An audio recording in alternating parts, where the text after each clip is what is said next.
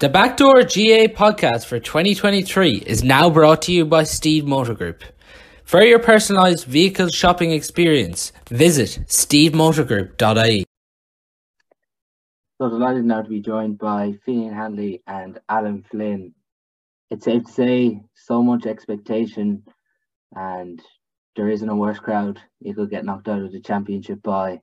It's been a tough week for Galway, being knocked out by their neighbours Mayo, and it's been tough to take. There was so much expectation this year that Galway could really drive on. How have you been, Finian? Grand, Paul. Yeah. Look, getting over it, as I said, it's a bit late in the week to be doing postmortems. But anyhow, look, there's enough Mayo people around me here in Galway City, so we kind of be chatting about it all year. My brother-in-law's a staunch Mayo supporter in Clare Island, so he's been to the fore this week. But look, what goes around comes around. We'll be back and bigger and better, hopefully next year. But no, it's a bitter pill to swallow. But I think marginally the best team won. Just about. I don't think we were at our best. Obviously injuries, and we'll get into it in a minute, but a lot of things kind of went against us. And if we had the wind at our backs, which we did in the first half, but in a lot of other facets of the game, we probably would have won. I thought we'd have a bit more, but look, fair play to Mayo. They got over the line, and good luck to them this weekend. Tough assignment.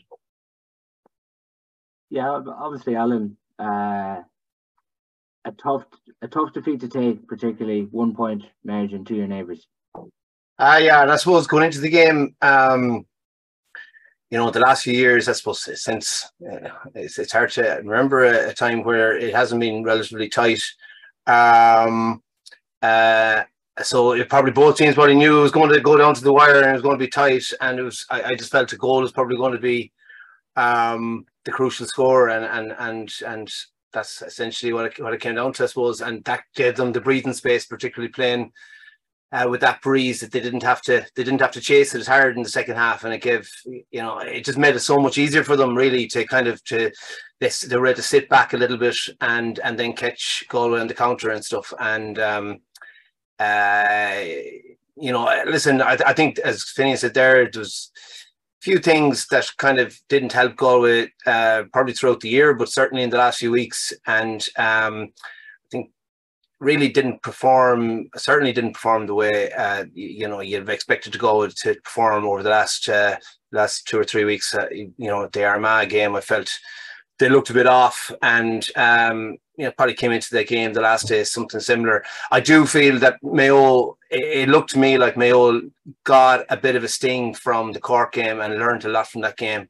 And I do feel that the way Galway or Cork were set up, I said they learned a lot from that in terms of playing against a team that would be, fairly set defence. Galway usually have a very sound defence, and I think that was probably rattled a little bit with Sean Kelly's injury, and I suppose they had to tweak that a little bit. But I definitely felt that Mayo, approached that kind of defence a lot differently than they did against Cork.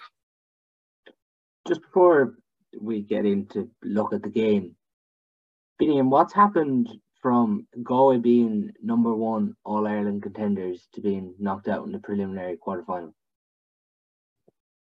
I suppose the biggest problem with that statement, Paul, is the fact that they were number one All-Ireland contenders. They weren't really, in my opinion. I'd be interested to hear what Alan thinks, but I just think last year, obviously, we came on a crest of a wave and we got, bits of luck. Like go back to the injuries. I think last year was probably one of the only years that we got a real run of games where our top players were fit.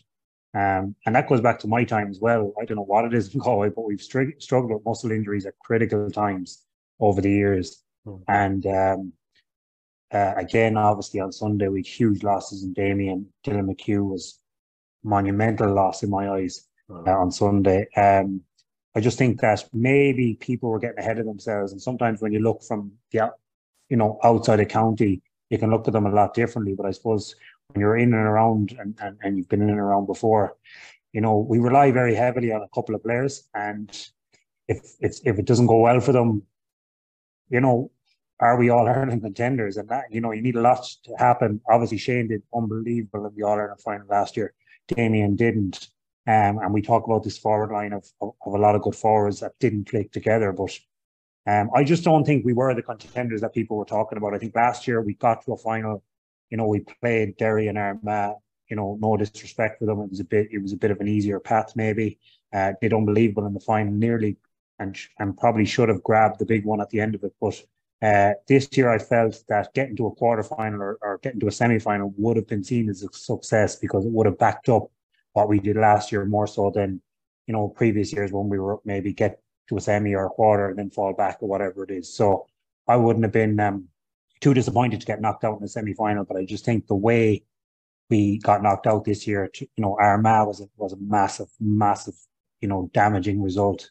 It was like Monaghan a couple of years ago when we were in the semi-final and we got hockeyed by Monaghan in Pearse Stadium and ended up playing Dublin. So that was the damage that was done. So look, I really don't think we were the number one contenders, but we were up there, and it's bitterly disappointing. I think last weekend the Armagh game had a huge bearing on why the lads are drowning their sorrows this week. How do we go from this now, Adam, with so much expectation and to fall short so earlier than expected?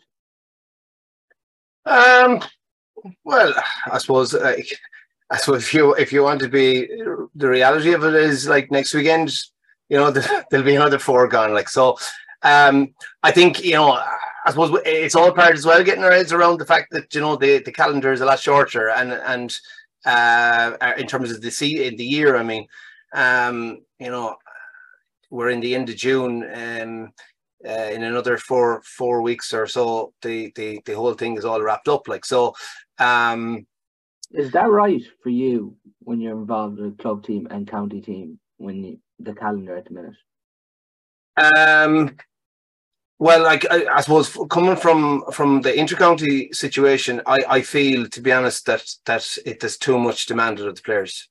I just think, like, I'd be interested in Finian things, but like, I actually was looking at this today, Paul. I just wanted to kind of see what the numbers here on this was like, and my reckoning between FBD, like if you think of the schedule, like really, the FBDs, I think Galway played 2 matches on this, and I could be out by 1 or so here, but like they played 2 matches, go into a National League, 7 games, get to the final, Connacht Championship, couple of games, go into the I suppose the All-Ireland series, the 3 matches there, then the knockout game the last day. I think there's about 15, 16 matches, and there's 25 weekends there. Like, first of all, I think that there's going to, like, a lot of teams, a lot of managers, a lot of S&C coaches will be really looking at it. It's always hard to gauge. I know they're coming into the year last year maybe with an idea of what they might try and do, but you always get a better gauge of it when you're actually gone through a season of it. I think the whole idea and the planning around like being able to train and when you're going to be able to train now is going to have to change a little bit. Like when you're starting these games, National League, in poor conditions at the end of January, really, like the time to train, the time to actually get a block in, like it's virtually, you're playing a game, you could be playing 3 matches in a row, 3 weekends in a row. Now, if you get a break, that break is all about recovery, and then you're trying to get going again for another few weeks. So to answer your question, I just feel this, it's been very, very compacted, and I think this it might have to be looked at again in the short term, because like I just can't see how inter-county players are going to be able to sustain this, because okay, they'll get a few weeks off now. To some degree, and there'll be other players in some counties. I can see even in some counties there where their championships have started or are going to be starting in the next couple of weeks again. And there's a lot demanded of an inter-county player playing for his club, like in terms of the level they need to play at. Like so, for some players, then you think of Sean Kelly and what he went through with Mike Cullen. Like I think for any Galway person, like the admiration for that man has gone up again, and it was at a very high level going into the last couple of weeks, but again has gone up massively in the last few weeks. Like, what's demanded of someone like him playing for a club team that we say wins the Connacht club, goes into the All-Ireland series, comes out of that go straight into that campaign that I'm talking about. We'll come out of this. Okay, he might get a little break, but it'll be short, like, and then he'll go into a campaign again. As soon as that's done, he'll be back in with the county. Like, in many ways, the previous system, okay, it might have been a bit extended, and there was probably a little, shortening up of it required, but at least you had the 2-3 weeks. In some cases it was 6 to 8 weeks, and that was certainly too long between kind of championship matches and maybe All Ireland Series stuff. But at least there was a chance for the body to recover and then build itself up again for the next game. Like, even if you think of from the media point of view, and yes, Paul, you're in that game, but like, the draw was done Monday morning, and the quarterfinals are on this weekend. There's 3 or 4 days to get, I suppose, coverage and attention to 4 massive games. Like, I just think it's all being condensed so much that it's very difficult on a lot of fronts to get to nail it. From a club point of view, it's probably working okay. I don't see a huge amount of change, by the way, just being on the front end of it, because a lot of club leagues are starting, in March, April at the latest in some counties, most counties March, and they're running all the way then until they're knocked out in the championship. So I don't see the club thing has changed too much, really, other than maybe it gives allowance for some players to decide that they'll hold off coming back relatively early. But again, at club senior level especially, that allowance is not there that much anymore, because if you're coming back 3, 4, 5, 6 months into the season, it's very hard to catch up with teams and even players within your own group.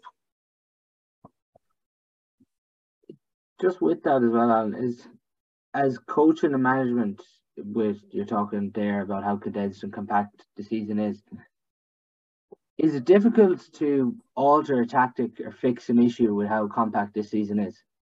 Yeah, it's very difficult, because the contact time, it's the contact time. You have to be very careful, because you first of all, if you have a week of a turnaround. Let's say if you take the Galway situation, they're playing Armagh, and then they're going to play Mayo the following weekend. They don't know they're playing Mayo until I think it was the Monday morning again. So they have a few days really. So you're talking about you might have organised that you're meeting on the Monday night, go through a few bits and pieces from the Armagh match with the night towards Mayo.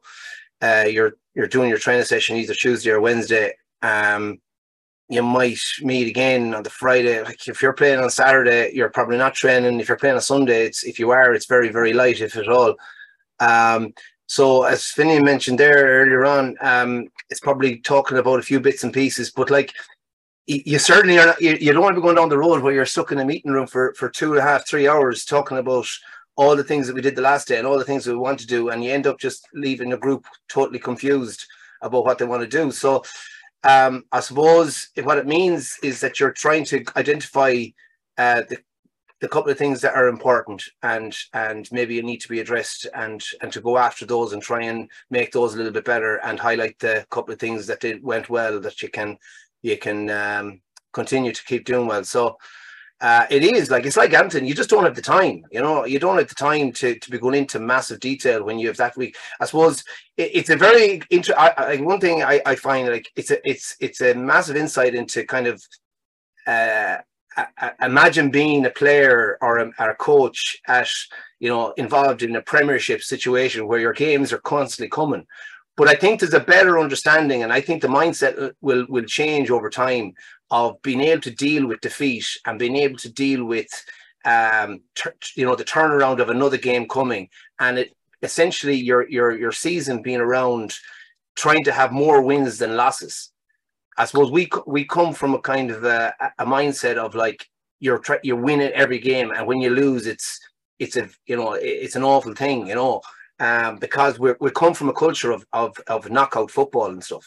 So I do feel that is something, even for the Galway lads, they haven't been in a knockout situation that often where they've won and then come back from that and won the next game. It hasn't been, asked of them that often. So I suppose the loss to Armagh is probably something that they probably had a bigger effect on them than maybe it would have had on some other counties, because they're just not used to that situation. But that'll happen because, you'd expect Galway now over the foreseeable that they'll be challengers and they'll be thereabouts. And the more you're in that mix, the more that you're going to be coming through those scenarios of dealing with defeat, coming back, getting another opportunity and going at it again.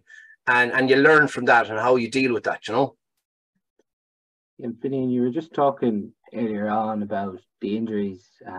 Obviously, when you get an ankle injury like Sean Kelly got, a hamstring injury like Dylan McHugh got, a hamstring injury like Damien Comer got, these are just injuries that ultimately you're just up against the odds with the way the season is to work your way back to full fitness.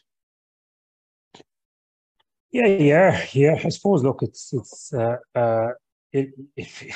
funny one. It's injuries are part of the game. Don't get me wrong. Sean Kelly's was a different. Sean Kelly is. He's different in every aspect of the game, and this included. He got a knock. Putting himself out there, he got a knock, but look, he was out there on Sunday. The credit that needs to go to the lad is off the charts because he's going around there in the thick of the battle, out around the middle of the pitch, like things were happening, and he was trying to keep up with the game, and he gave everything on one leg, which was unbelievable. Damien got injured at half time. It was unfortunate. Hamstring injury, and obviously Dylan, I think, had a hamstring injury as well. It's recurring a little bit in Galway. I just feel that at critical times we get these sort of things, and I don't know what it is, but it seems to be happening. So it's probably something for Galway to look at it as a whole. Just how do we get that run of games, particularly with our big players? Is there different ways of looking at them? Damien will tell you himself, he picks up a lot of injuries. Damien Comer's built differently than most, and that's just the way it is. Obviously, the man in the street or the dog in the street can see his physique is different. So it's just unfortunate that it's there's no issue with Damien Comer in February tearing a hamstring. That's fine. League is league, and you can try lads whatever. But Sunday was the biggest day of the year for Galway and for other teams as well. So it's really unfortunate, but it's just something that Galway as a whole probably need to look at going forward. And I is it training loads or what is it? But it's just something that that just happened at the worst possible time. As I said, all these injuries can be accounted for, but I don't remember Dublin in their pomp winning 5-6 in a row, getting the level of injuries. And a lot of it is down to luck as well, don't get me wrong, but I just don't remember. And they played a lot of games getting those injuries, particularly muscle type injuries. Is that what ultimately caught up with us in the end, do you feel, Finian?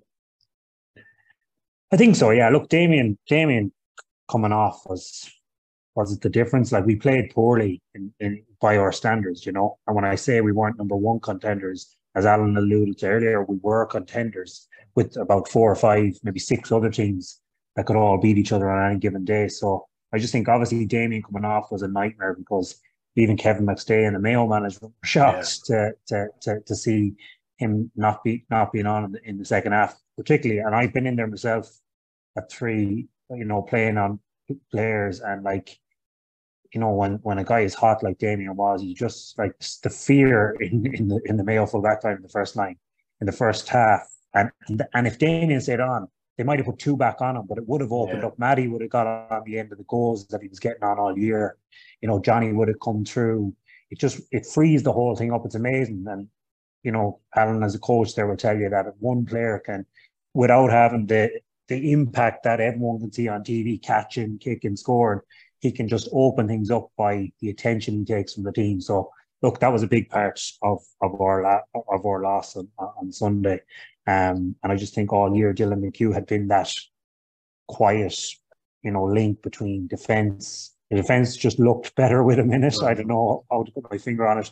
And the attacks as well, because he's such an honest guy that he'll run and he'll know how to create space for other forwards when he's up top as well. So I just thought he was a big loss as well. That's the thing, isn't it, Alan, when even you look at Damien Comer going off at half time, he's the outlet, he's the vocal point, he gives this to this Galway attack. You could even see Paul Conroy. Galway players are almost looking up to kick the ball, but then I suppose when a player like Ian Burke comes in for him, it's a totally different dimension, and they probably don't have that option then to kick it in long. Exactly, and I think as Finian said there, like the obviously the emphasis, I said there was a very strong emphasis from McStay and the Mayo management for Matt Bryan to get a little bit tighter, because Damien had looked threatening, like, and even there, I think I remember with Damien won the ball with Jason Doherty was kind of on him. I think Matt Bryan had gone forward, Doherty had dropped in front, and all of a sudden was on Damien, and he turned and got the score, and he just looked very strong. He had a snapshot there for the goal chance. Probably it wasn't necessarily a goal chance. It was a shot that probably should have been tapped over the bar, but the threat was there. And I think while he was on the field, it was probably more of a chance that they would have to, as you kind of alluded to there, they'd have to sit back a little bit and mind the house. You'd be afraid maybe to be driving too far forward. And you kind of wonder, I suppose, even with the man that scored the goal, would he have been in that situation if Damien had been on the field? I do think it's a valid point what Finian's saying though as well about, like, I find in the last few years, like, the same names are always coming up though when the fat is in the fire and you're looking for who we turn into. Now maybe this is the case, I suppose, in a lot of counties, I suppose, at the top end, but it's Damien or Shane Walsh, Paul Conroy, and these are the guys that are going to do it. Now, in fairness, I thought Matthew Tierney has done a lot of good things throughout the year, and I do think as well his confidence will grow as well, and he'll get a better understanding of his importance within the team, I think. And I do feel sometimes that maybe he maybe understates that a little bit. He probably is a bigger player for the team than even he realizes himself at the moment. But like players at that, I was actually thinking about this today, like even the players from the team that started the All-Ireland final, like, you're listening, like Liam Silk, Kieran Malloy, Dylan McHugh, that's three of your defence. Sean Kelly, to be fair to the man, wasn't, I don't know, he was even 50% right. Still played and did all he could. But by playing as a sweeper role, it also changed the dynamic of the defence. I think that John Daly wasn't playing the role he normally plays. You're bringing in an extra defender. Killian McDade is pushing more further up the field. I think he's better coming off the shoulder, coming from deep. And then you're talking about Damien. Rob Finnerty. Like, Rob Finnerty has had a bad run of luck as well with injury. Like, and Rob was flying last year. So that's and then Patrick Kelly. And Patrick Kelly has been mentioned. But he gave us an awful lot of options as well, and he was always a threat for a goal. And I did feel that, like, our bench, as the year was going on, our bench seemed to be getting a little bit weaker, in terms of that impact and that power coming from off the bench, the experience that we'd have. And that's only natural, I suppose. If you're losing players and players are getting injured, you're digging into your bench, all of a sudden those guys are starting and the same impact is not coming off it. And if you think about what Mayo had coming off the bench, and in fairness, again, there was probably, when it works, it's great. And if it didn't work, the management would be in shock. But I suppose that's what you're there for. And, Matty Rowan is coming off, Killen O'Connor is coming off the bench. Hessian, who I think Hessian will be starting the next day. I think he's a serious footballer. And, they had a lot going on there. And that did have an impact. Again, the goal changed a lot of it. It's so much easier. Like, those players are coming into a situation where Galway are trying to have to come up the field. They're kind of looking for a score. They're able to sit in a little bit and pounce on any mistake and then be driving into space. Like, it's a hard place. Like, Finian, it's a hard place, like in Pearse Stadium with the wind in your face, and you're trying to bring the ball up the field. And the slightest error, a poor solo that goes a little bit high, all of a sudden there's someone all over you, and they're driving into space. Like, it was the perfect time for Mayo to score the goal, really.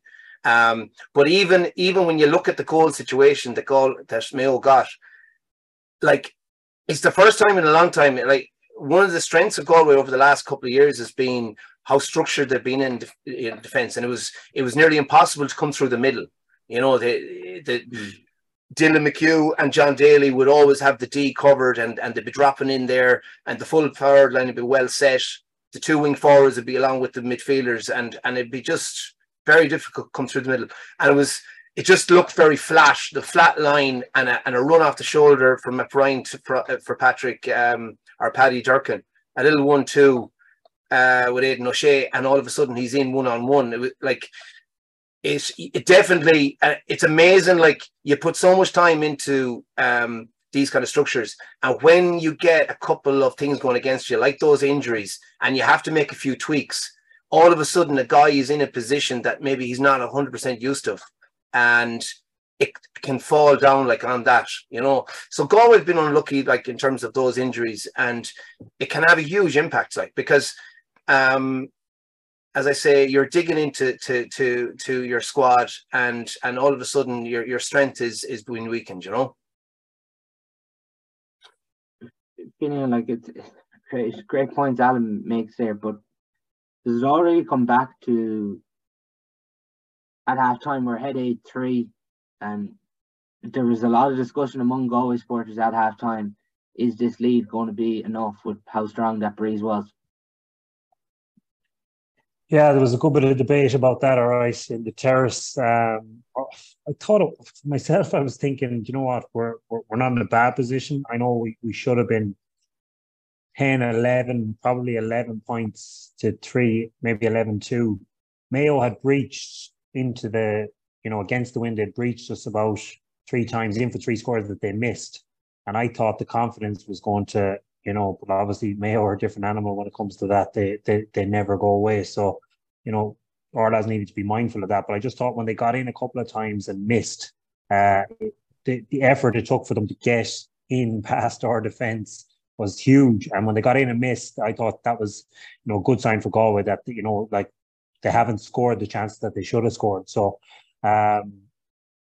yeah, we needed 3 or 4 more points. We missed a couple of frees. Obviously, that's well documented, and, you know, a couple more chances that we had that just went awry. But look, you know, 8-3, big wind. You know, Mayo's bench was always a stickler for me in my head. When I saw the likes of Jason Doherty, Kevin McLaughlin, these lads are a long time around the block. You know, Diarmuid O'Connor as well, who's got a lot of mileage on the clock. I wasn't expecting those guys to be starting, to be honest, because Mayo now are a new breed and a new team, and those guys have just kind of come back in out of the cold. So, you know, as Alan said, you were left on the bench with fresh Killian O'Connor, Hesh, and, you know, these guys coming on, you know, Carr, like, serious ballers. So I just thought they had a little bit more of a scoring threat coming off the bench than we had. Obviously, we had Robert, but Robert's place probably on the team, and I'm sure they're reflecting this, was in the first half, where he knows that goal into the town end, the wind is at his back. The guy you want on the ball at the last play in the first half is Robert Finnerty, and he wasn't on. And in the second half, it's very hard to score into the RSN. It's extremely hard, particularly against that wind. So Cahill, you know, came on and he broke lines, but, you know, he's not going to kick 3 or 4 points, or, you know, from difficult angles. So, look, it you know, the way it transpired was we didn't score enough in the first half, and when we got our tails up, we should have, you know, taken that momentum of Mayo not scoring when they got in past our defence, and if we got scores on the other end, then you know, it would have worked out better, I would have thought. But I just think Mayo in the second half, every time we got up the pitch and got something, they came back down and they punished us. Mayo left a bit behind them as well. They had 3v1s, they had 3v2s, you know, some brilliant defending from John Daly, I think, at one stage. You know, they were in for another goal. So they'll be looking at that and saying maybe they could have pulled away. But I think just by and large, they were marginally the better team. Probably will get lost, Finian, as well, because Galway lost, but their press was a really impressive aspect of the performance. Yeah, Galway, you mean? Yeah. Galway's press? Yeah, on the first half, they were brilliant, you know, and I'm sure they'd worked on that all week to, you know, particularly with, you know, we know the wind in Pearse Stadium better than anyone, and how hard it is to get the ball past that 45 when you kick it out. You know, Conor Gleeson is one of the biggest kicks in the country, and he found it hard to get it out. So the press was brilliant. You know, any ball that dropped, we were just in on the break and everything, and like, you know, the stats men must have been ripping up their sheets because it was gone out the window. We had mauled them all over the pitch in that first half, which was brilliant to see. And I just thought that's the way we went about our business. And it was a bit different to what we were kind of used to seeing from Galway. Normally maybe 2 up, 1 up on a kick out. So look, it was fantastic to see. And, you know, if we did get to that 10, 11 point mark, you know, with that press and with all the ball we had around the middle, you know, we could have really pulled away. But the shooting boots mightn't have been on as well as they should have been in the first half, unfortunately. But look, they're the margins as well. They're the margins. That wind is difficult. Pearse Stadium's a difficult stadium to play in. I know a lot of teams around the country don't like coming there. I don't know, do Galway overly like playing there either, to be honest? Because, you know, it's when the wind is up there, it's just two halves. It's a bit of a nightmare. You have to prepare for 2 different games. You know, it's a running game, and then you have to prepare for a kicking game. And sometimes the kicking game with the wind doesn't work because you can overkill the lily and you can get wides and they're soul destroying. Whereas, you know, you're seeing teams now with the wind going through the hand, you know, little chip passes in. Like we did kick it into Damien at times in the first half, but it can be a bit of a hindrance as well because oppositions just sit back, you know. So look, it transpired to be a game of 2 halves, unfortunately. Just before we do touch on how difficult the breeze is and everything in the second half, after halftime, an incident obviously happens between Ryan O'Donoghue and Sean Kelly. Obviously, there's Sean Kelly's welcoming him in the Hessian to an All-Ireland preliminary quarter-final. Then Ryan O'Donoghue comes over, and from the pictures and from seeing it myself, Alan, it does look like Ryan O'Donoghue tries to stamp on Sean Kelly. What's your own views on the incident? Well, from what I could see live, I'd say it was nearly done by the time, you know, all the shouting and roaring was going on. But even on the TV, with the TV screens, it doesn't look great, to be honest. And you know, it seems to be there seems to be a look. He's very kind of he's a pumped up type of a player, Ryan O'Donoghue, and you know, there's definitely a bit of heat there. You wouldn't like to, you know, did he go out to do that on purpose? I don't know. I suppose only Ryan O'Donoghue knows that, but certainly on the evidence of the video, I was actually surprised. Like, I don't know what I kind of missed it there in the last day or two, what happened there in relation to that. But I just saw a headline that, you know, there was going to be nothing happening with it, which I was kind of surprised at. But it didn't look good, Paul, and I would say that there was definitely something in it. But maybe it's hard enough to prove, and maybe that's where it was. Maybe that's why it was left as it was. You know, it's hard to understand. Like, you can see Alan, he makes the contact, but he obviously doesn't connect with Sean Kelly as maybe forcefully with the contact. But the linesman there, like, there's pushing and shoving happening before Ryan O'Donoghue even gets over to Sean Kelly. So that's why it's hard to understand. All the crowd are seeing it, but the linesman spots nothing. Yeah. Well, I suppose, did the linesman see it? Like, I suppose, Paul, you know what I mean? And you know, I suppose, to be fair, there was the action was happening away from that incident. So so it's like a lot of these things, you know, he needs to be sure, and you'd have to give him the benefit of the doubt in the relation to maybe not being 100% sure what was happening. I suppose in most of these situations, it is a lot of handbag stuff, and there's a lot of pushing and stuff. And even before the game started, Paul, like, you know, Jeremy O'Connor moved towards the full forward line before the ball was thrown in, and Sean Fitzgerald met him on the way in. Johnny McGrath met Ryan O'Donoghue on the way in, and they're doing what you'd expect them to do. They met them and said hello to them, and that's what you expect. And I suppose, to be fair to the linesman, unless he saw it Exactly, and he was absolutely sure. Like the referee is going to ask him, "Are you, what did you see? And are you sure it was this? That's what you saw." Like he cannot really go telling him anything other than that. Like so I would suggest that maybe he, if he did and he asked him on the mic, what's happening over there. It was like, listen, pushing and shoving, and that's really it. Otherwise, and if there was absolute certainty, Paul, I would say that Ryan O'Donoghue would be up in Croke Park today or tomorrow, So obviously there isn't that certainty there in terms of what was going on. And what's your own view on Finian? Yeah, there was a lot going on particularly at the. We'll say go back to the start of the game, but there was a good bit going on at the start of the game. There was pushing and shoving in front of me. I don't know who it was, and I was over on the terrace side, and there was a bit of handbags at the start. And, I don't know, did he target him? Whatever it is, you can pick these things up, but Sean Kelly's well able to handle himself as well. There's no issues there. Yeah, it's frantic as well, and the refs don't want to be starting and stopping and things like that. It's got to be very, very clear for them to actually step in and say, right, this has been something has happened here or whatever it is, because like in fairness, the ref on Sunday let a lot go. He let a lot go across the board. A lot of fouls that would normally be called, he just let the game flow and play, which was kind of refreshing to see. But yeah, look, I don't think there was a massive pile in it.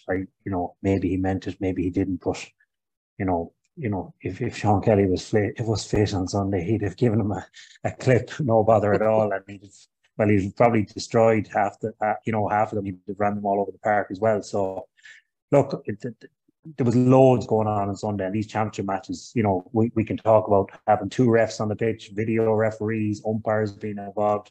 There's so much in the refereeing system that has to be tightened up, and clarity. Some refs use their umpires and linesmen, some don't. Yeah. Do you know what I mean? I remember playing a match before where there was buzzers going off behind the goal, left, right, centre. Umpires been buzzed and buzzing back the ref because pulling and dragging off the ball, but you don't see that consistently. Yeah. And rules are all been interpreted differently and things like that. And that ref came on Sunday and said, right, I'm going to let this play out. I'm going to let this play as best I can. Unless it's really obvious, I won't call a free. So he probably looked at that across the board and said to, I think it was David Goff, was it? Or David Goldrick. I'm not sure. Yeah, I'm not sure who was on the line, but he probably said to them as well, look, lads, unless it's really, really obvious, you know what I mean? Let's let these lads go at it. Yeah. Yeah, there has been a lot of debate surrounding Galway Mayo supporters backing over on Twitter, but that's just what you'd expect. The normal. This isn't. Just on that, lads, because obviously you've both experienced the wind in Pearse Stadium. And Finian made a great point earlier, Alan, about it. Like, it's very hard to know, do you go with the running game or do you go with a kicking game against a breeze like that? Oh, stop! It's very difficult. And I think the main point there is, and he made, and it's 100%, is that you need to have both plans ready, like for and against, and playing like normally. It's just really strong. I don't know. I just find it's always like stronger than normal. Let's put it like that, as a breeze. So, and I do find, well, I suppose, listen, let's be honest, like the kicking into the full forward line with a decent breeze or not in the modern game is a difficulty anyway, with the amount of bodies in there. So then throw a gale force breeze for or against you, it's just going to make it doubly hard. So I just think that, unless you have, I suppose I've been lucky enough to be working with Damien a few times, and that gives you an opportunity maybe to play some of them balls, because they don't have to be perfect for the likes of that man. But for, pumping it, I suppose, like the bottom line is, I suppose what you always have to have in your head is like, well, what are the opposition thinking here? So like if they're playing against the breeze, well, exactly what they're thinking. Drop in everyone, just get through this first half. So having the breeze doesn't necessarily mean that you're going to be able to start fonging ball into the full forward line and getting scores. And I do think it was funny, like, because like even some of the Mayo supporters the last day, like they just couldn't get their head around it all why Mayo weren't driving in a few balls in the top of Aidan O'Shea, like, and you're kind of going, where do you think this man is going to get the ball, like? But you know, I suppose in fairness to them, maybe it's a bit of frustration and probably in us all at times where these prolonged plays goes on for. But I just think, you know, you have to pick your moments, Paul. And to tell you the truth, I think that's regardless of where the game is now and what the breeze is like, you have to pick your moments. And it's all about being able to see the opportunity. If it's there and if it's not, you're probably running the ball and you're playing, getting your lines of running and all them kind of different things.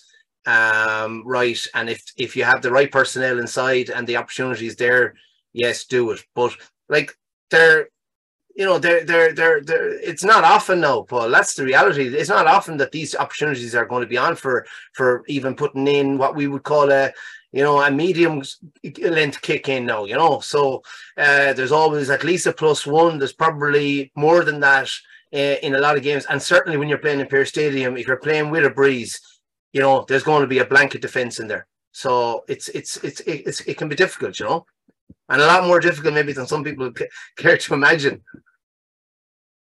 And do we get sucked back too deep in the second half inning?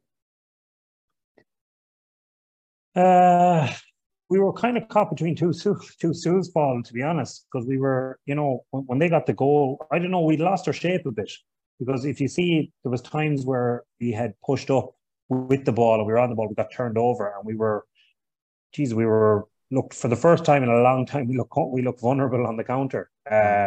And that was very unusual to see from a Galway point of view, because we were as good as anyone at scramble defence and getting back into position. So we had pushed up, but for the goal, there was a lot of bodies around. We had probably 12, maybe 13 knocking around. They had gone into the corner, so we were set. So, but look, we had, your man goes around Paul, then Sean is kind of caught there in the middle, and Sean is trying to manage half a leg and things like that, a lot going through his head. And Aidan's inside, and a couple of 1-2s can kill that blanket defence, because you've got the situation where everybody, anybody, somebody, and nobody in the end kind of knows, and that sometimes the problem in these defences, even when you're very, very finely tuned and drilled, you might find yourself that if someone thinks that someone else is doing something, it can be a shambles, and kind of looked a bit that way for their goal in the second half. But with that wind, as Alan says there, with that wind, if you're against it, you kind of need to be out around the 40-metre mark to push out in the kicker, because good kickers, Killian O'Connor's and these guys can kick scores, Jordan Flynn's as well. So you're probably right, Paul. We were a little bit deep. It seemed at one moment when we got a turnover, it was given to Peter Cook and he just spilt it, and Mayo turned it over. I think it was around the middle third. And then if the kick wasn't on, the gap seemed to be too large from your full forward line, and it was nearly everyone back on Galway's half back line. Yeah. Look, we were deep, and it's very hard, because in the back of your mind, whether you like it or not, you can go through all this stuff and training sessions and this, that, and the other. But the back of your mind, Sunday was about getting over the line. Derby, everything on the line. Sunday was just about getting over the line, and deep down in the players, and you can have all the sports science, you can have all the psychologists you want, but deep down you're thinking, when you're out there, you're thinking, right, just hold on here, just hold on, batten down the hatches. They might kick 3 or 4 points, we'll get 2 or 3. That's us done, and then you see a team falling into, they go from the 40-metre into the 30-metre, and they're setting up camp, and gaps are appearing and things like that. So that's kind of maybe what happened. There's a mental side to this as well, that sometimes we forget that these lads are human, and you can prepare as much as you want, but in the heat of battle against your biggest rivals, with everything on the line, you can go into your shell a bit as well. And I've been there before, where we've been ahead at half time and we've gone into our shells, and all of a sudden you're level or you're drawn. I played a league match against Armagh in Pearse Stadium, 6-0 down at half time and won 7-6. That's the extent of the wind. Do you know what I mean? And the reason we won was because Armagh were 6-0 up and they sat right back, and we picked them off or whatever it is. But look, you're probably right. I think a little bit into our shell and a little bit of hope of, we've done enough. Let's just creep over the line here into quarterfinal, and then we'll be back contenders again. I do think as well, Paul, on that. Sorry, like, I suppose if you think of the personnel that we have, like we say Sean Fitzgerald, and Johnny and Jack Glynn, and if we take Sean Kelly out of it, just because I suppose he was hampered, John Daly is more of a kind of, I suppose, like I would see John, he plays that role at 6 perfectly, of sitting in and then coming, breaking out, but making kick passes. Like, we didn't have a huge amount of players that would be able to break from deep.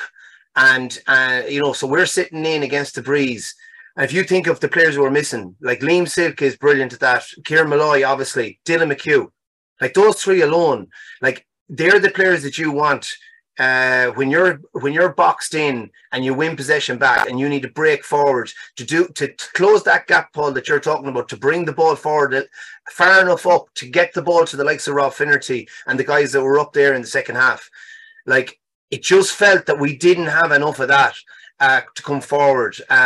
Like, in fairness to Killy McDade, I thought he was trying, and he particularly as the game went on, he was moving deeper into his own half to get into a position that I think he's better at, coming late and breaking into the space.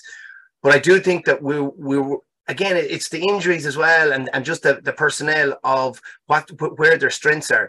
In fairness to Johnny McGrath, I thought he was outstanding, by the way. Like, and he's a little terrier, like, and I do think he will grow into a really good player. Is he the biggest positive from 2023 for Galway?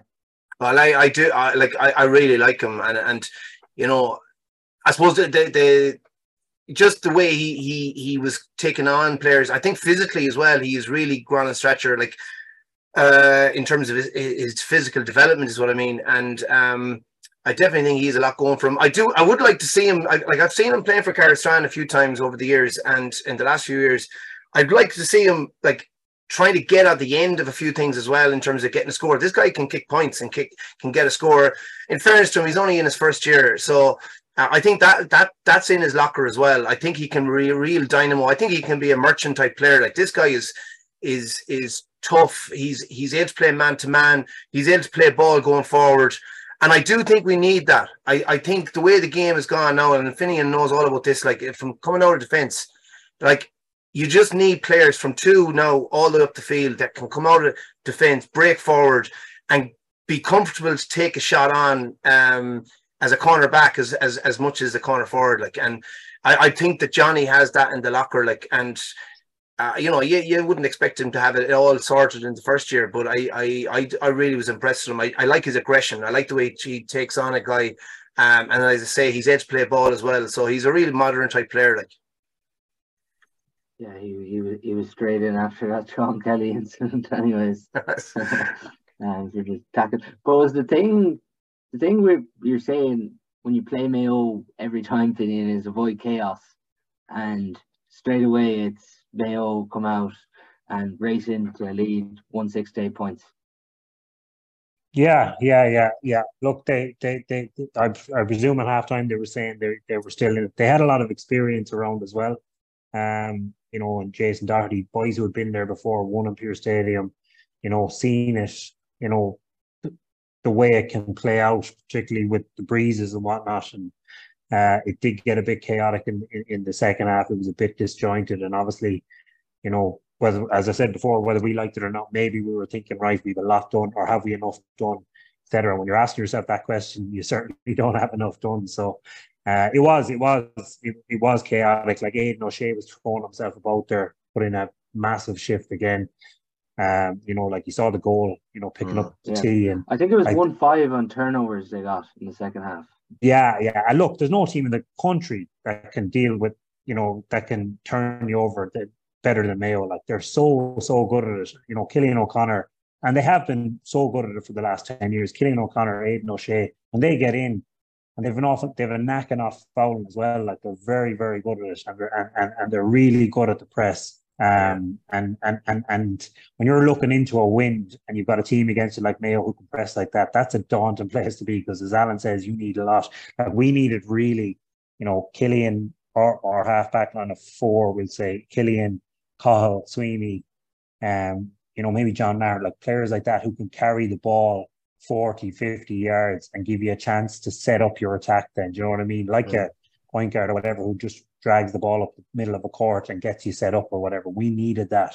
And look, Carl Sweeney tried really hard, broke lines, as Alan says, Killian did as well. But I just think that bit of chaos in the first few minutes of the second half, like the hand pass from O'Shea to McBrien was, on the money. Like, I'd say if you watch all the games this year, you'll see a lot of those instances and a lot of those chances where that full forward gets the ball and messes up that hand pass.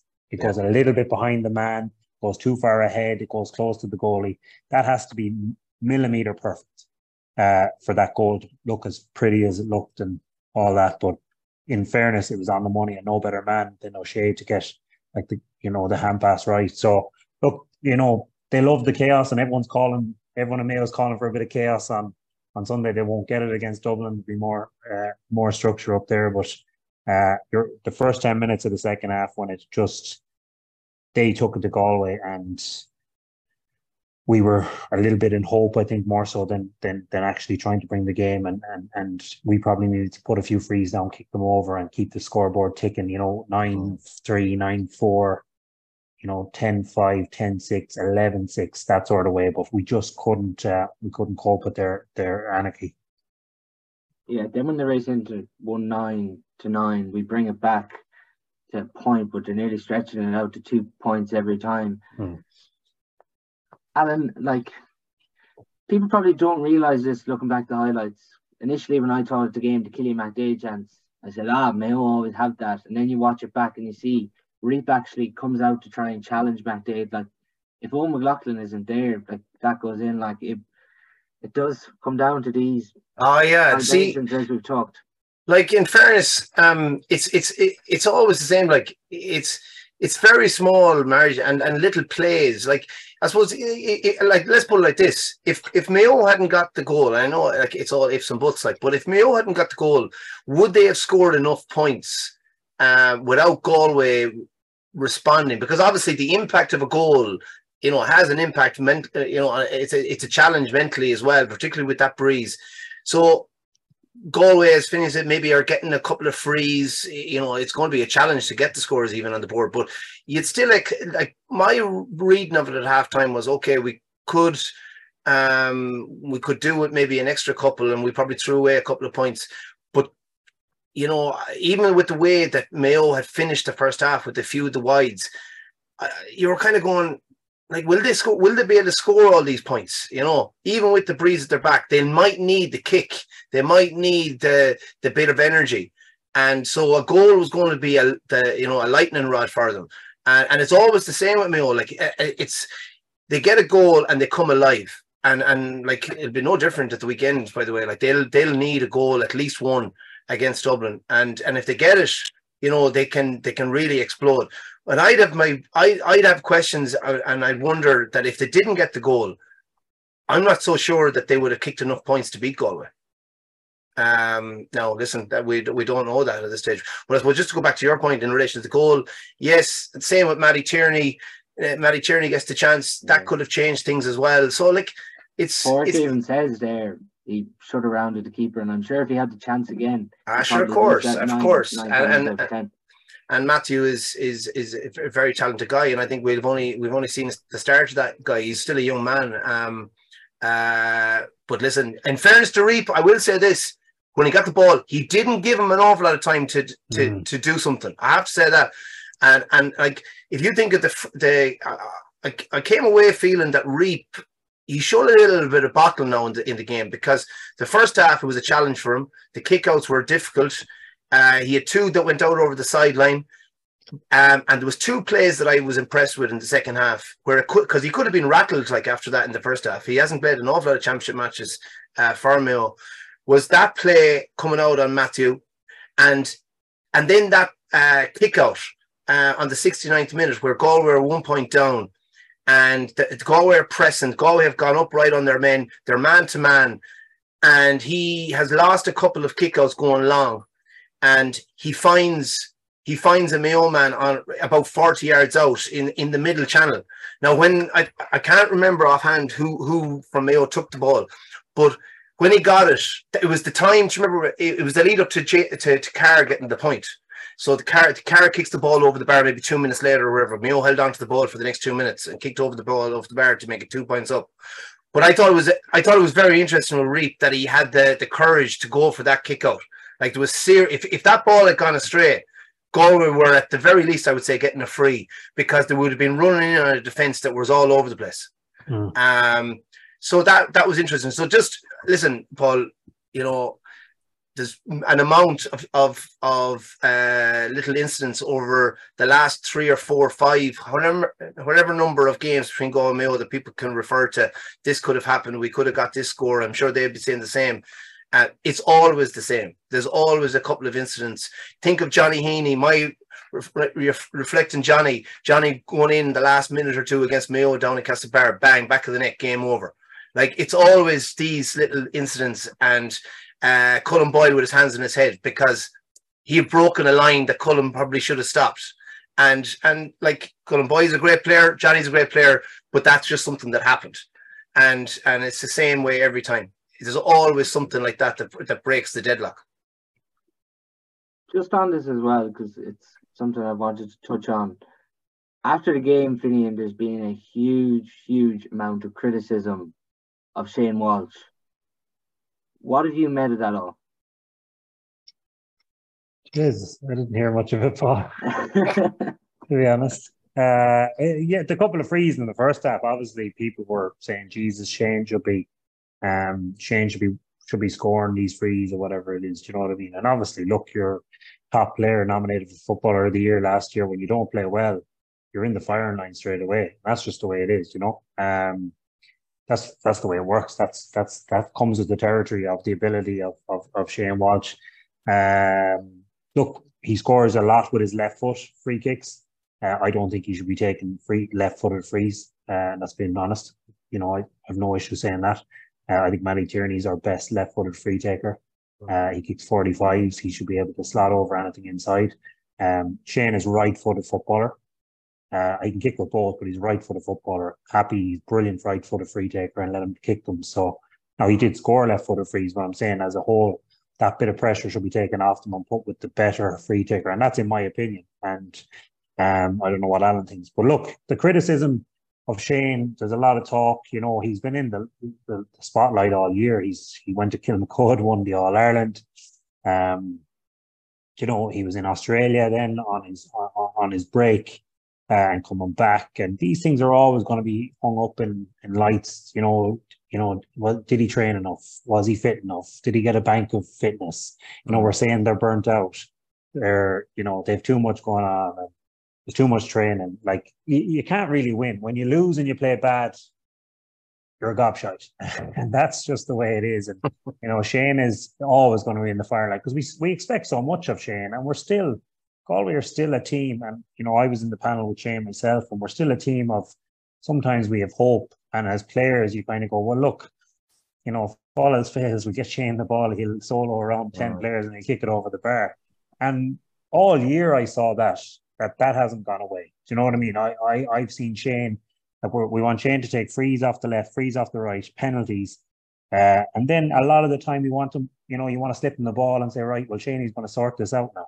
It's a lot of pressure on a guy. And the stuff outside, you know. Is there still massive courage for him when things aren't going right to still go? And like, even the last day when things weren't going right, he was still trying, like, taking on shots. Like, he didn't hide away from trying to get Galway back into the game, I felt. No, and look, Shane can be his own worst enemy at times as well.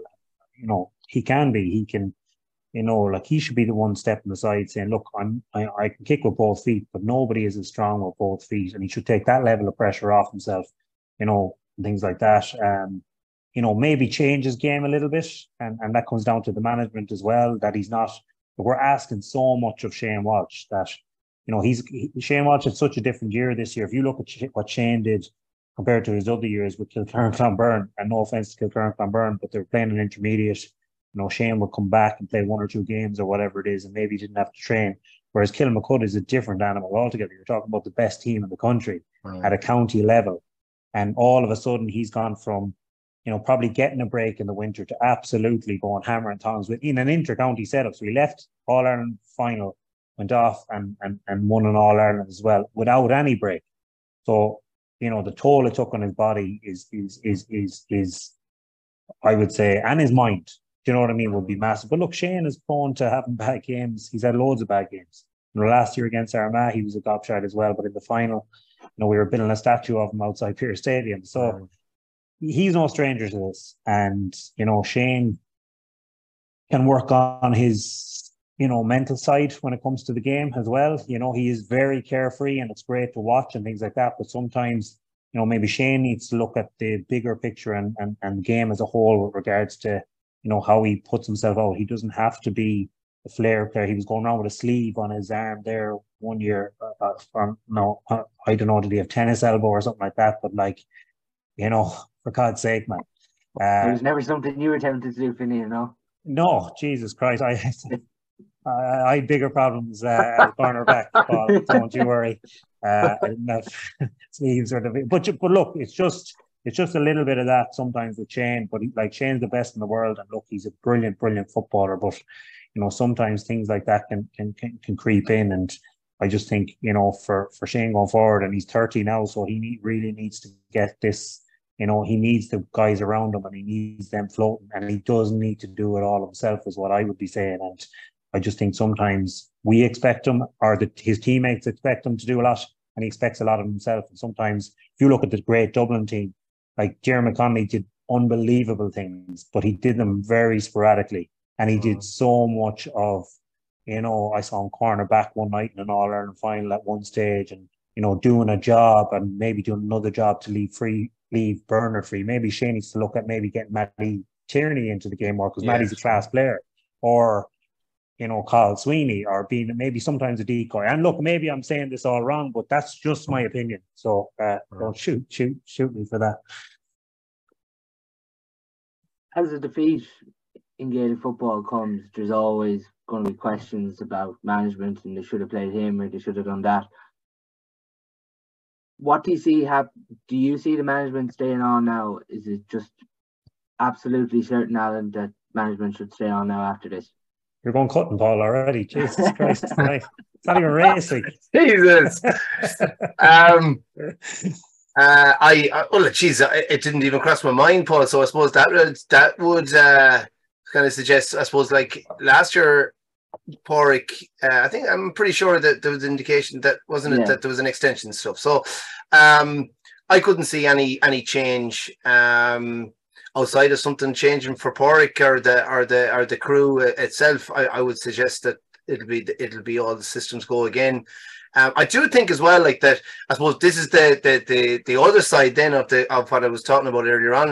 So it's condensed, I suppose, for everyone, management, but particularly players. But the other side of it then is that, I suppose, in this situation, but even to get into an All-Ireland final, you know, you do have more time away from it. At least from the high octane stuff, you know, obviously at intercounty level, there's a certain amount of work that's going on behind the scenes and stuff. But so that does help to recharge the batteries, and I do think that helps, and it will help going forward management teams to maybe be able to reset and get that hunger back again, to go again. But like certainly in the job, it's tough going, and particularly for you know, manager and the management team over a team like Galway that are in Division 1 and challenging. That, you know, there's a lot. Is it something there where maybe you might need to freshen it up after a setback like this? Possibly. There's always a need to look at it. I suppose, regardless of winning or losing, I think there's always it's important to look at everything and seeing what's going well and how things can be improved. I think the biggest thing for me, Paul, would be, you know, has everyone got the same energy to go again? It's demanding. It's tough going. You know, no better man to tell you than Finian, a lot of years of service, you know, heading to training, you know, whatever number of nights and going in there. It's not a place to be going in with kind of low energy and kind of feeling, you know, a bit of grumpiness or feeling, I'm not sure if I want to be here. And certainly, you know, as manager and as coach, and anyone else apart, like, you just can't be doing that. So like, That'd be the first question I'd be asking: has everyone got the same energy to go again? And then I suppose it's a case really of looking at, is there any areas that we need to add or to kind of help out or whatever. Like, in fairness to the lads, like, they've a lot of quality there, and they've a lot of coaches involved. So, and people that can take various areas between Divo and Keane and Scan there and Porrick himself. So, like, there's a lot of, I think it probably helps a little bit as well in terms of sharing the workload, because it's a lot. There's a lot going on, and particularly as you go into the year, it can change. The voice can change a little bit as well, and that's no harm, you know. Where do you see things going from here, Finian? Yeah, like Alan, I didn't expect the question, to be honest. I had heard I think it's 4 years they've done now, started in COVID.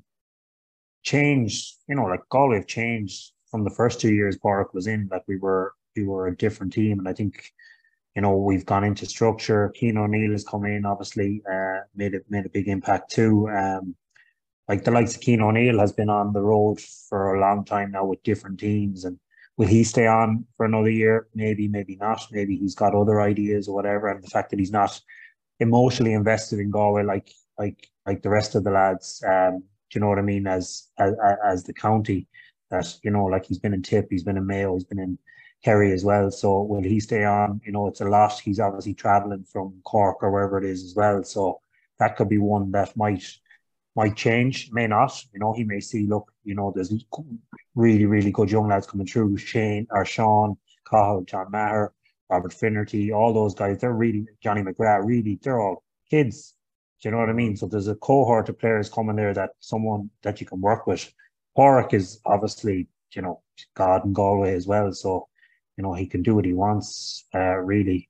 He doesn't know anything to anybody, but I got the feeling from his interviews and anytime we chat to him that he was looking at the long term here. He's got development squads in place, looking at club players coming in, and he's looking at the under-20 side of it as well. So I suppose the form seems to be, this is another 2 years to get the job done. So I don't see there being a huge shake-up, but look, John Divley, everyone's got circumstances, and Alan says there, it's fucking tough going. It is absolutely, like, this thing has just gone. It's on the cusp of, I don't know what, but it's on the cusp of going into overdrive. The weekends now, like, Jesus, when we were in it was, you do a day once every 3 months, maybe a full day of a session. That's every weekend now. They go in at 9 o'clock and they come out at 5 o'clock on a Saturday. It's gone crazy, and all the money that's been spent on all the various things. So if you can't be going, as Alan says, you can't be going out to Loch George as a player or in the management, pissed off or getting sick of it. I know myself, 16, 17, I knew you're getting enough. Like, you're not any good anymore. You're hanging in there. It's just a waste of time. And if you're anyway grumpy or angry, it's no place for the faint-hearted. So I don't expect PJ to step down, because he'd be very disappointed with Sunday, and he won't want to leave it that way. And I don't think he'd be asked to step down, given what, how he's changed the team around in the last 2 years. Obviously the start was difficult, but PJ is God in Galway. He's done a great job as a manager over the last couple of years. And look, if he does, then good luck to him. Where do you go after that? It's very hard. Is there any up and coming managers in the county, or do you go outside as well? So I presume we'd want a bit of stability at this time, given the group of players between 20 and 23 coming through. I would think that there might be shake-ups in the backroom team, but I think that for next year, it'll be, if PJ wants to stay, I think he'll be the man to carry it forward. Yeah, definitely does seem like a no-brainer for Porrick just to stay on, particularly after last year. Just to finish, lads, there was one question that did come in. We had a question before that for Finian, asking, would you be back in the Galway panel with your brother Anton, from Dara Mack on Instagram? He was asking that question for you. I don't know who that is. That's definitely someone now. That's it's probably Paul Conroy. Yeah, I don't know the people he's on about, so I don't know the answer to it. You can take that as a compliment for you. Yeah, exactly. But just a question, Alan, that did come in. Players to look out for in the club championship that could make an impact for Galway next year. Is there anyone that springs to mind for you? Oh, geez, that's a good question. Yeah, to be honest, like an awful lot of players, and Finian probably has a better idea of this now, because in fairness to him, he'd be at the front end of this at the moment. But a lot of guys, I think in fairness, they seem to have an awful lot of the stuff that, that would have been certainly in my head. One guy that I thought I was very impressed with, I suppose, doing a bit with Anna Down last year and came up against Finian Soltil there, Daniel O'Farty. I know he got an injury, and I suppose that probably curtailed him a bit. And I saw him with the under-20s more last year, I suppose. I think he has a lot going for him. I know he's been there, in fairness, so he's kind of already in there, Paul. But they were working off a very big squad number anyway. And I think, to be fair, another guy actually, and I don't know, that I haven't seen him playing in a good number. It could be 18 months now. But I always liked the bit of driving him was young Raftery there from Glenamaddy. Yeah, he was there last year. Yeah, there seemed to be a bit about him. Maybe not tall enough to play midfield at senior intercounty level, but I think there is something about him. But again, I haven't seen him playing in 18 months at least, so I don't know what kind of shape he's in or what kind of football he's playing. But I would say, Paul, off the top of my head, Finian, I probably have a better answer for you on this now. But off the top of my head, I'd say they have a lot of stuff in there, or at least in the back burner there, in terms of preparing guys for next year already. I don't think there's that much out there that they haven't looked at, or at least are aware of, Anyone spring to mind for you, Finian? Yeah, there's a couple. I've been kind of knocking in around the development squad there with Jeremy Blake a couple of nights, and there was a few gems, to be fair. Actually, Anna Downs, Jeremy Cummins, a fine athlete. I know he was knocking in around there, and they were trying to get him, I think he's hurling as well, but a good athlete and, a good player, centre back, can drive forward, strong, powerful. Like John Maher this year, not that he's coming in, but John was kind of the light on this. He had a great club year, and that's where he came out of. Simple as that, and John was telling everyone he was going to make the Galway team, and we were kind of laughing at him, and he's kind of put us back in our box now, to be honest, because he came off the club scene, had a brilliant club year, and went in and carried it through, and so it can be done. And Johnny McGrath the same. So PJ's really gone back to looking at the clubs, and he was that himself, because he was invested so heavily in the club that, as he always said to us when we were playing, if you're not doing it for your club, wasting time going out to Lough George, simple as that. So I think you'll see a really, really good club championship in Galway this year. I think there's a lot of good teams. Players are improving all the time. So you wouldn't be surprised. Alan's right. There's about 40 in that panel, I think, to carry it all year. So there's a lot of lads that have been in knocking around, like Daniel Flack and these guys, Niall Daly, guys like that, who will get more game time, and they can come from there in. But I do think you'll get 2 or 3 bolters from club championship that will be straight in this year, that are fairly well conditioned, that can go from club championship straight into a county setup, because a lot of it now is it takes a year or two to get up to a level, but a lot of clubs are putting in the work at S&C and all that, so it's not as big a daunting challenge for a guy to go from playing a club championship match for Milltown or Annadown or Carfin to going into a county panel. So I do think you'll see a few voters, but I like Kilcommons from Annadown. I think he's a good player. And there's a couple more, like young Costello from Milltown, Jack Moran, good player. There's a guy from Monavea, actually, Fionn Garvey, wing back. Exceptional, understated talent, I want to say. He's the type of guy that would go about his business, doesn't look flary, but gets the job done really, really, really, really solid. And that's the type of guy who can make a county team now, doesn't have to be all flair, but very, very good player. Yeah, and you had the 4 under-20s there who were drafted into the senior panel as well, which should see action in next year. So obviously a disappointing way for Galway to end their 2023 campaign, but it's onwards and upwards now, and club championships only a month around the corner, so that'll be the focus for a lot of these players. But that's all on our podcast for today. Thanks a million to Alan and Finian for coming on. Okay.